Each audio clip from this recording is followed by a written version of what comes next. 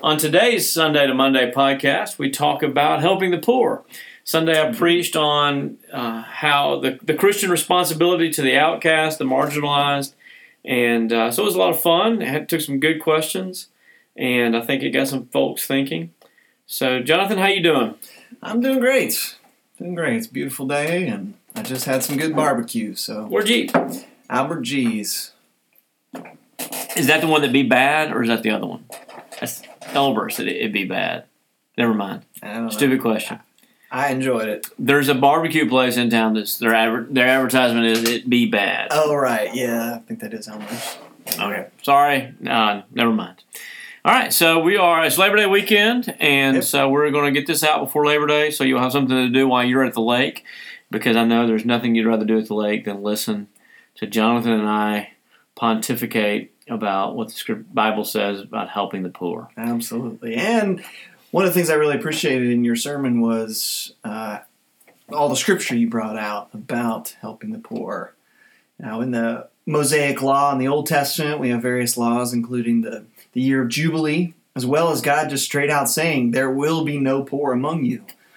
And then in the New Testament, we see Jesus setting up a new community in which everyone would be equal and the poor would be taken care of. So I guess that begs the question, why do you think the modern evangelical church does such a poor job of loving the poor? Well, I want to be careful on one hand, because I think the evangelical church is doing a better job than it has in the last 100 years. And various churches do a good job. Some do wonderful, really do a wonderful job. How long of an answer do you want to this question? As long as you want. There's a lot of reasons. It is weird. Honestly, I have probably never been more uncomfortable about a sermon topic than I was about this one. I think 2 years ago I was asked to say something about politics. I was pretty uncomfortable about that one. Yeah. But this one was very uncomfortable for me. And I think that's just because we live in such a divided, tribalistic society that it feels like anything you say that sounds like what the other tribe says, people interpret it as a critique, or you don't love America, or I don't know. It's just weird. It's just a weird time. I mean, like you said, the Bible is incredibly clear about what God thinks about the poor and what the Christian's responsibility is toward the poor, and yet, why in the world would I be uncomfortable about talking about that? Yeah. That's the most clear message in the Bible next to salvation through faith in Christ, and possibly there's more verses about it.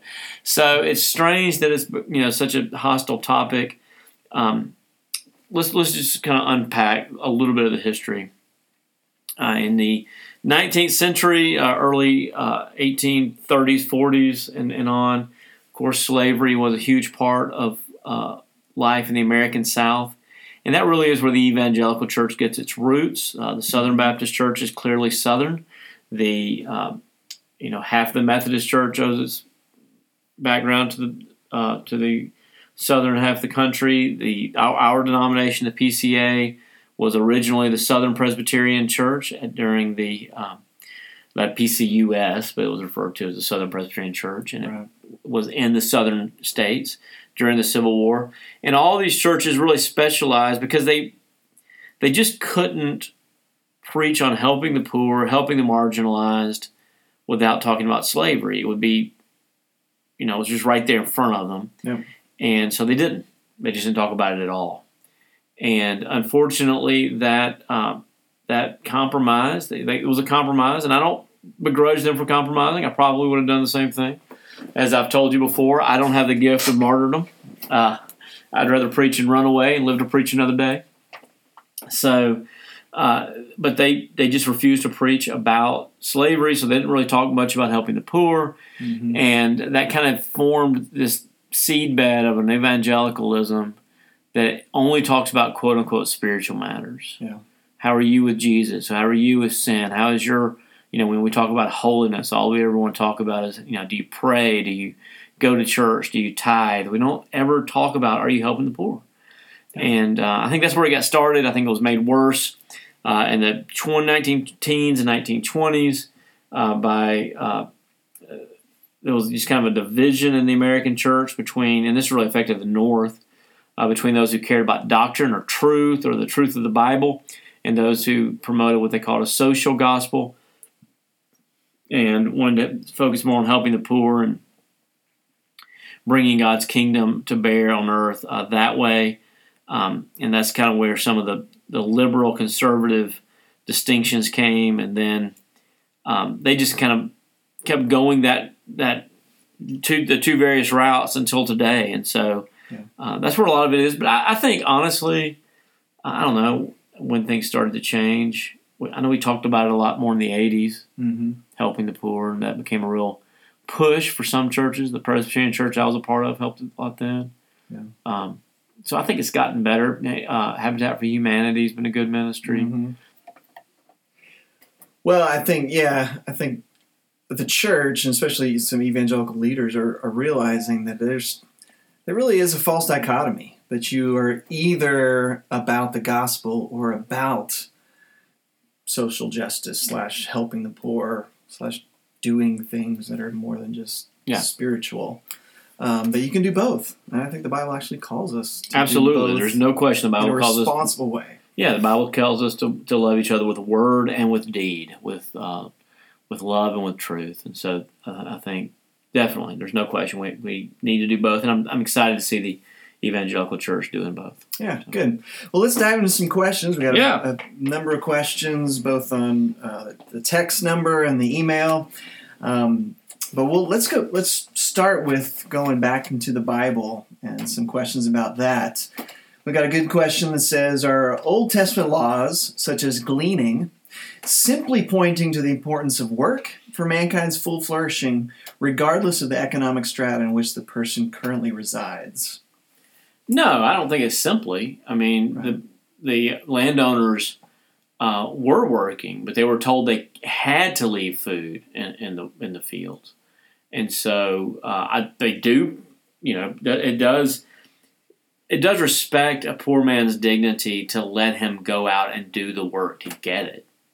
And I wish that's one of the things we have to think hard about, is how can we respect people's dignity so that we are giving them ways to go out and do work and to support themselves, making it easier for people to get entry-level positions and support themselves and their families. Right. Yeah, I think the Bible is clearly pro-work. Oh, clearly. But those gleaning laws, it's pretty explicit that they are a way of caring for the poor and those who can't buy their own field, who don't have their own farm equipment or whatnot.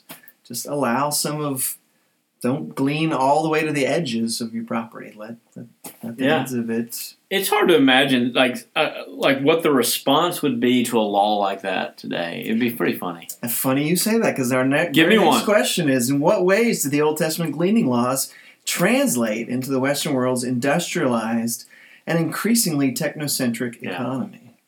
Well, I think when we are looking at Old Testament laws and trying to apply them today, we use a principle called the general equity. Mm-hmm. What is it?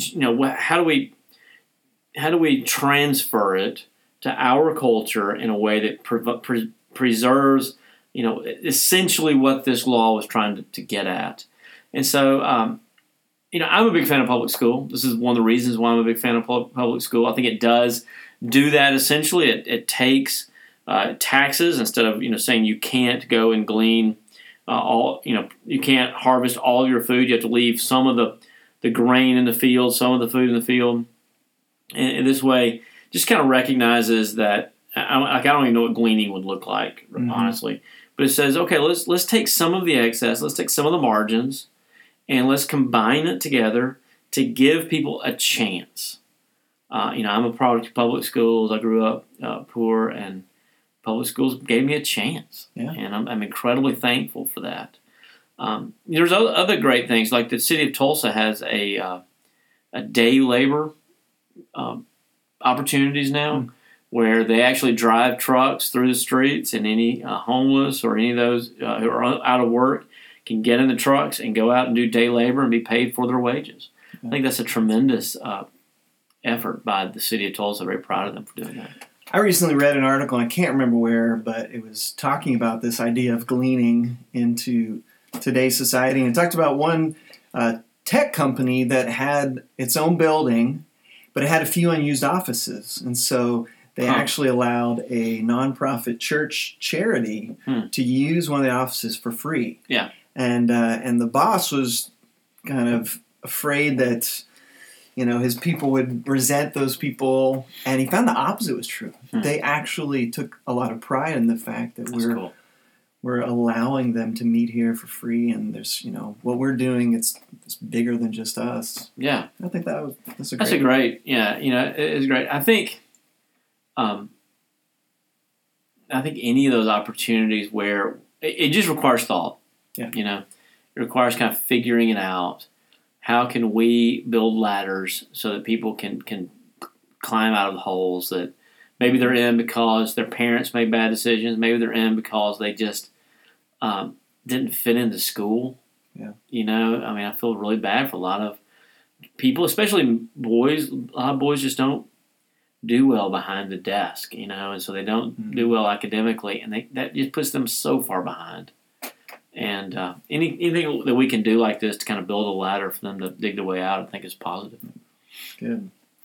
All right, here's another biblical question. Why isn't slavery completely denounced in the New Testament? Well, that's a great question, and I'm always happy to answer it. Slavery, as it was practiced in Bible times, was very different than it is today. And so in the Bible, especially in the New Testament, most people who were slaves chose to do that voluntarily. They were in debt. There was no possible way that they could provide for themselves or their families, and so they would go into service. A slave in the Bible could have been a lawyer. It could have been basically it was just meaning you served under this landowner because the landowners were the only people who had what we call capital. Right. And if you didn't have capital, there was no way to get it. And so you went and you hired yourself out, or you served. And honestly, in some ways, being a slave in those days had a lot more security than being a day servant, a day laborer. And so it was not a negative position. Now, there are certain things that the Bible does condemn, outright condemn. It condemns kidnapping, condemns lifelong servitude, and those things were the basis of 18th and 19th century slavery, which depended purely upon kidnapping of African natives and shipping them all over the world, and then keeping them in slavery for life, and taking their children, and of course not even just to mention just the evil things that were done to the slaves through rape and murder and beatings.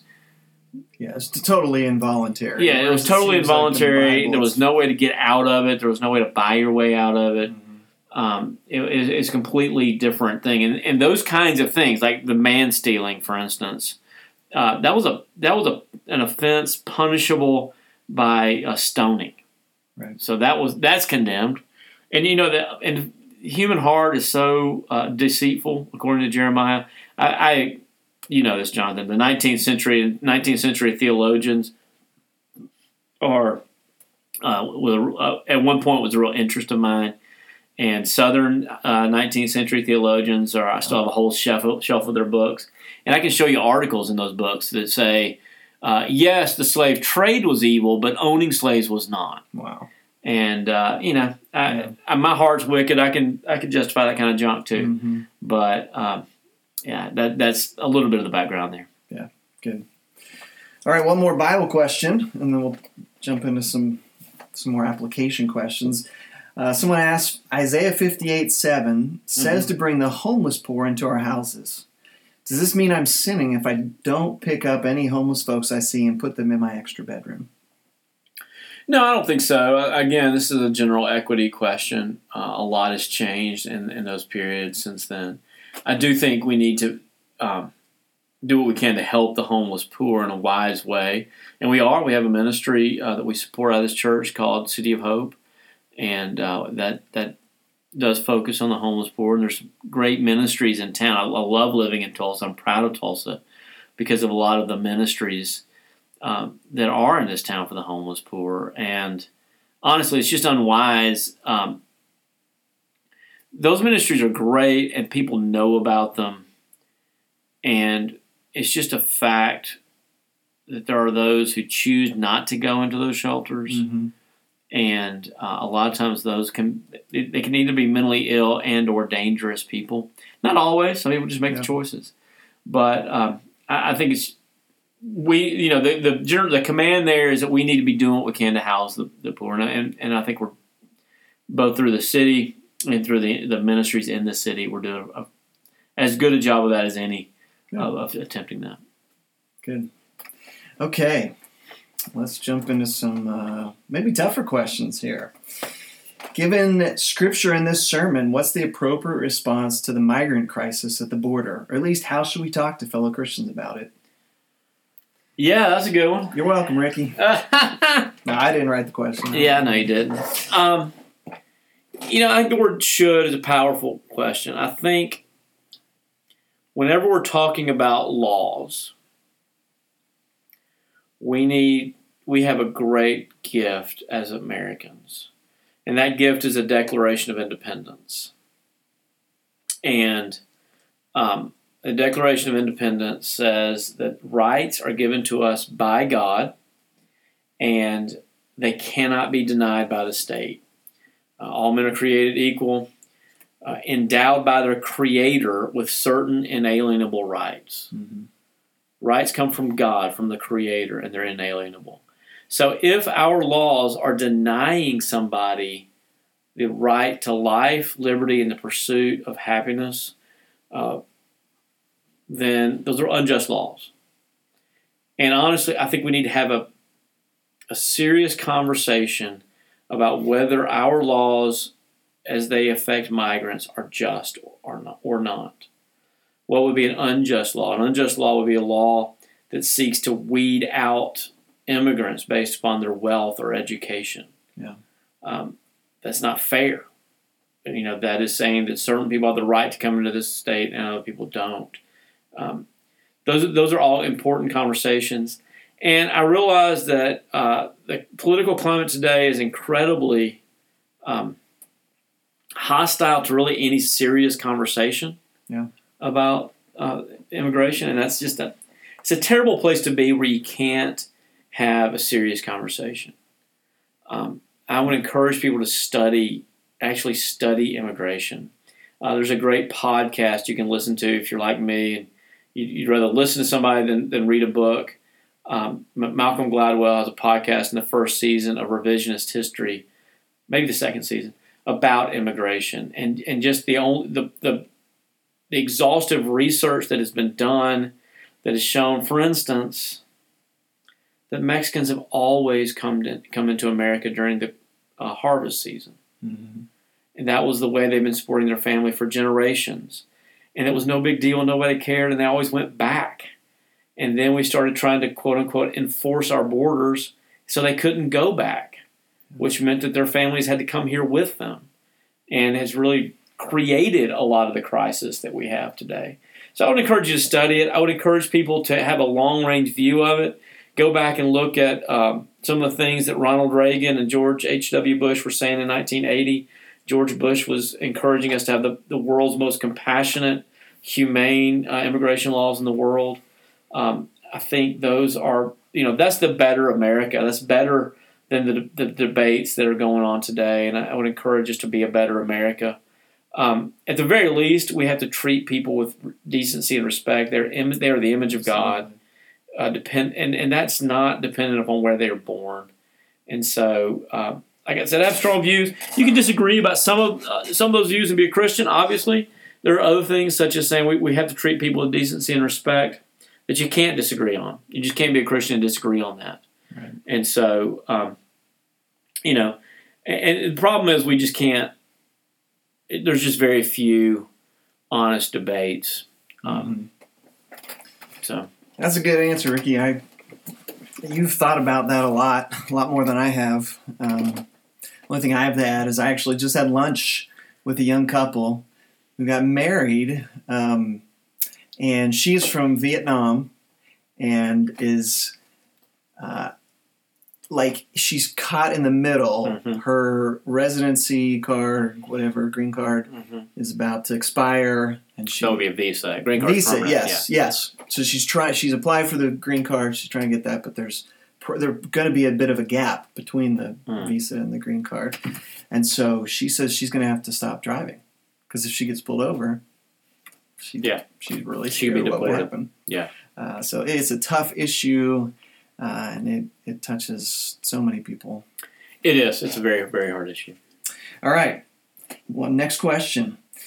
How do we confront our Christian friends who are oblivious to their favoritism of one race or one economic strata of people over another? Is it simply asking them if they're loving their neighbor without favoritism as perfectly as Jesus, or are there some other less confrontational ways to address this blindness? Well, I'm not the person to ask on how-to questions with confrontation. I just choose to not confront and talk bad about people behind their back. That's kind of the way I do it. So, I don't recommend that. I don't recommend that. I'm telling you what I do, not what I ought to do. Trying to stop. Good. Trying to get better. So, yeah, I think asking people why they feel that way, asking people just to examine. The place that I found the most traction when I've lived among just folks who are blind to their own racism and favoritism was to talk about children.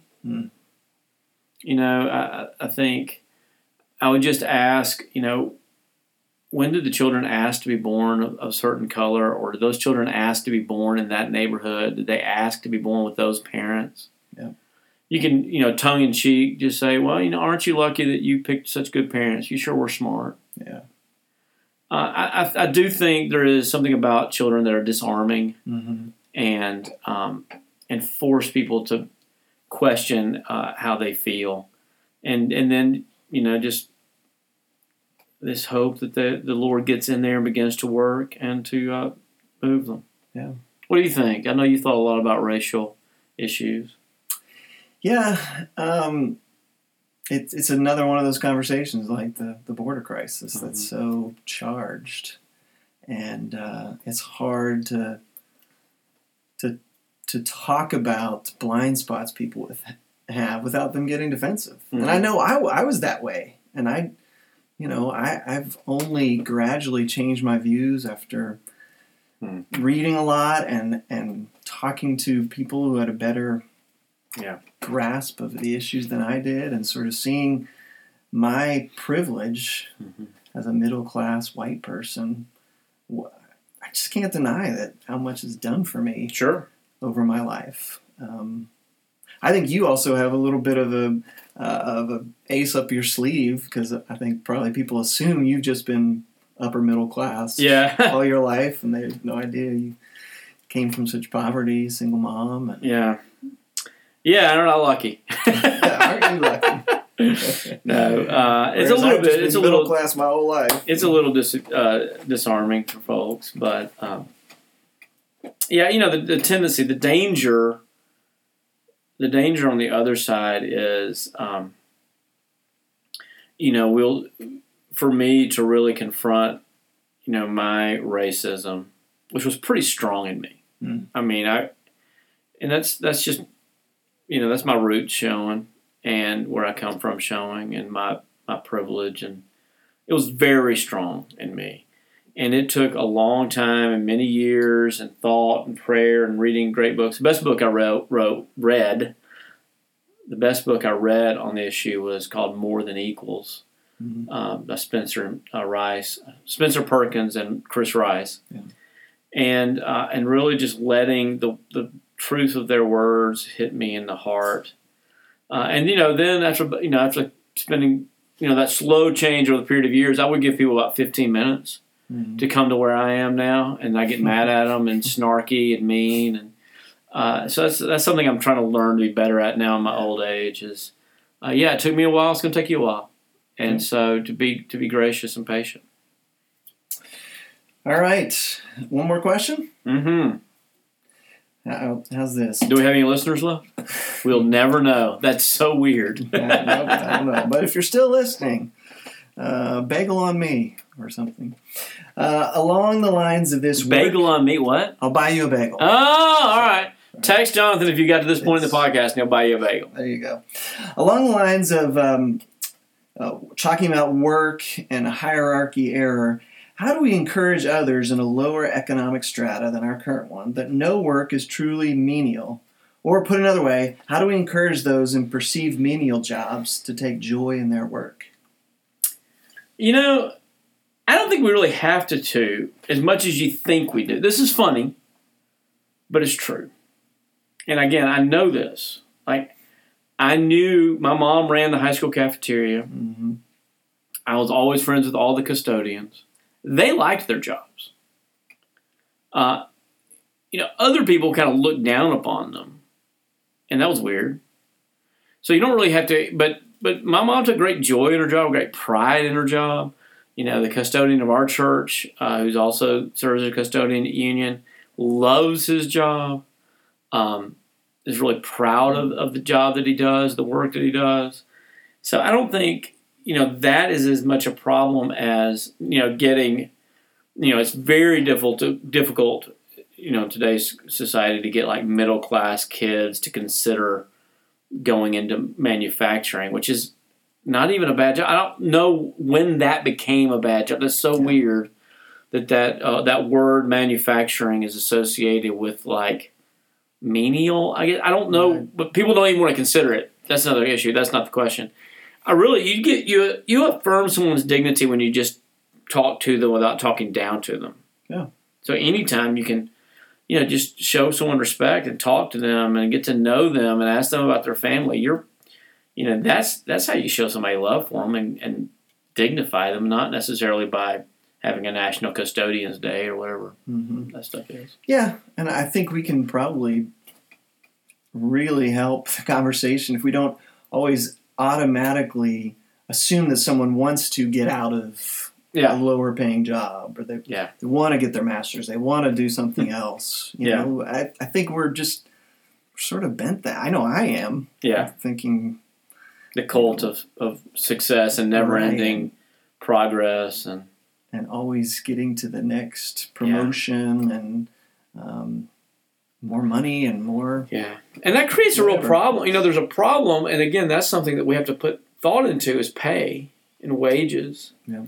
And I understand the arguments of those who say, if we raise minimum wage, then it's going to cause inflation. I understand the economic argument behind that. I'm not sure it's true, but it might well be. And someone will argue, well, minimum wage is only supposed to be for entry-level positions. But there are some people who will never get past an entry-level position, quote unquote. A custodian who's 50 years old could be replaced by a custodian who's 18. Should we, though? Is that the right thing to do? So I don't know the answers to those questions. I just think it requires more than quick knee-jerk responses, and that's from the left or the right. The left want to say, raise minimum wage, living wage, and the right's like, no. And I don't think either of us are really sitting down thinking about the human cost of what that means. I don't. It's hard. It is hard. And so, but there's the good news is there's a lot of really thoughtful, intelligent people out there, and if we put our heads together, I think we can bless the poor. Yep, we can do it. Thanks, John. This has been fun. Absolutely. Good discussion. If you have questions, always send them in to info@riveroakstulsa.com. We'll keep doing our best to answer them. We admit, hey, we spent basically 2 years with about 5 podcasts. And it's hard for us sometimes to find a time during the week, but we're going to both commit to kind of setting a regular time when we do this and really commit to getting one out. Our goal is to get 40 out this year, 40 podcasts in 52 weeks. You think we can do that? I think we can. I think we can do that. That sounds like you got to set a goal, set a reachable goal. Let's do it. So, and like I said, if you have any more questions, please send them to info@riveroakstulsa.com. Thanks, and we'll see you next week. It's fine.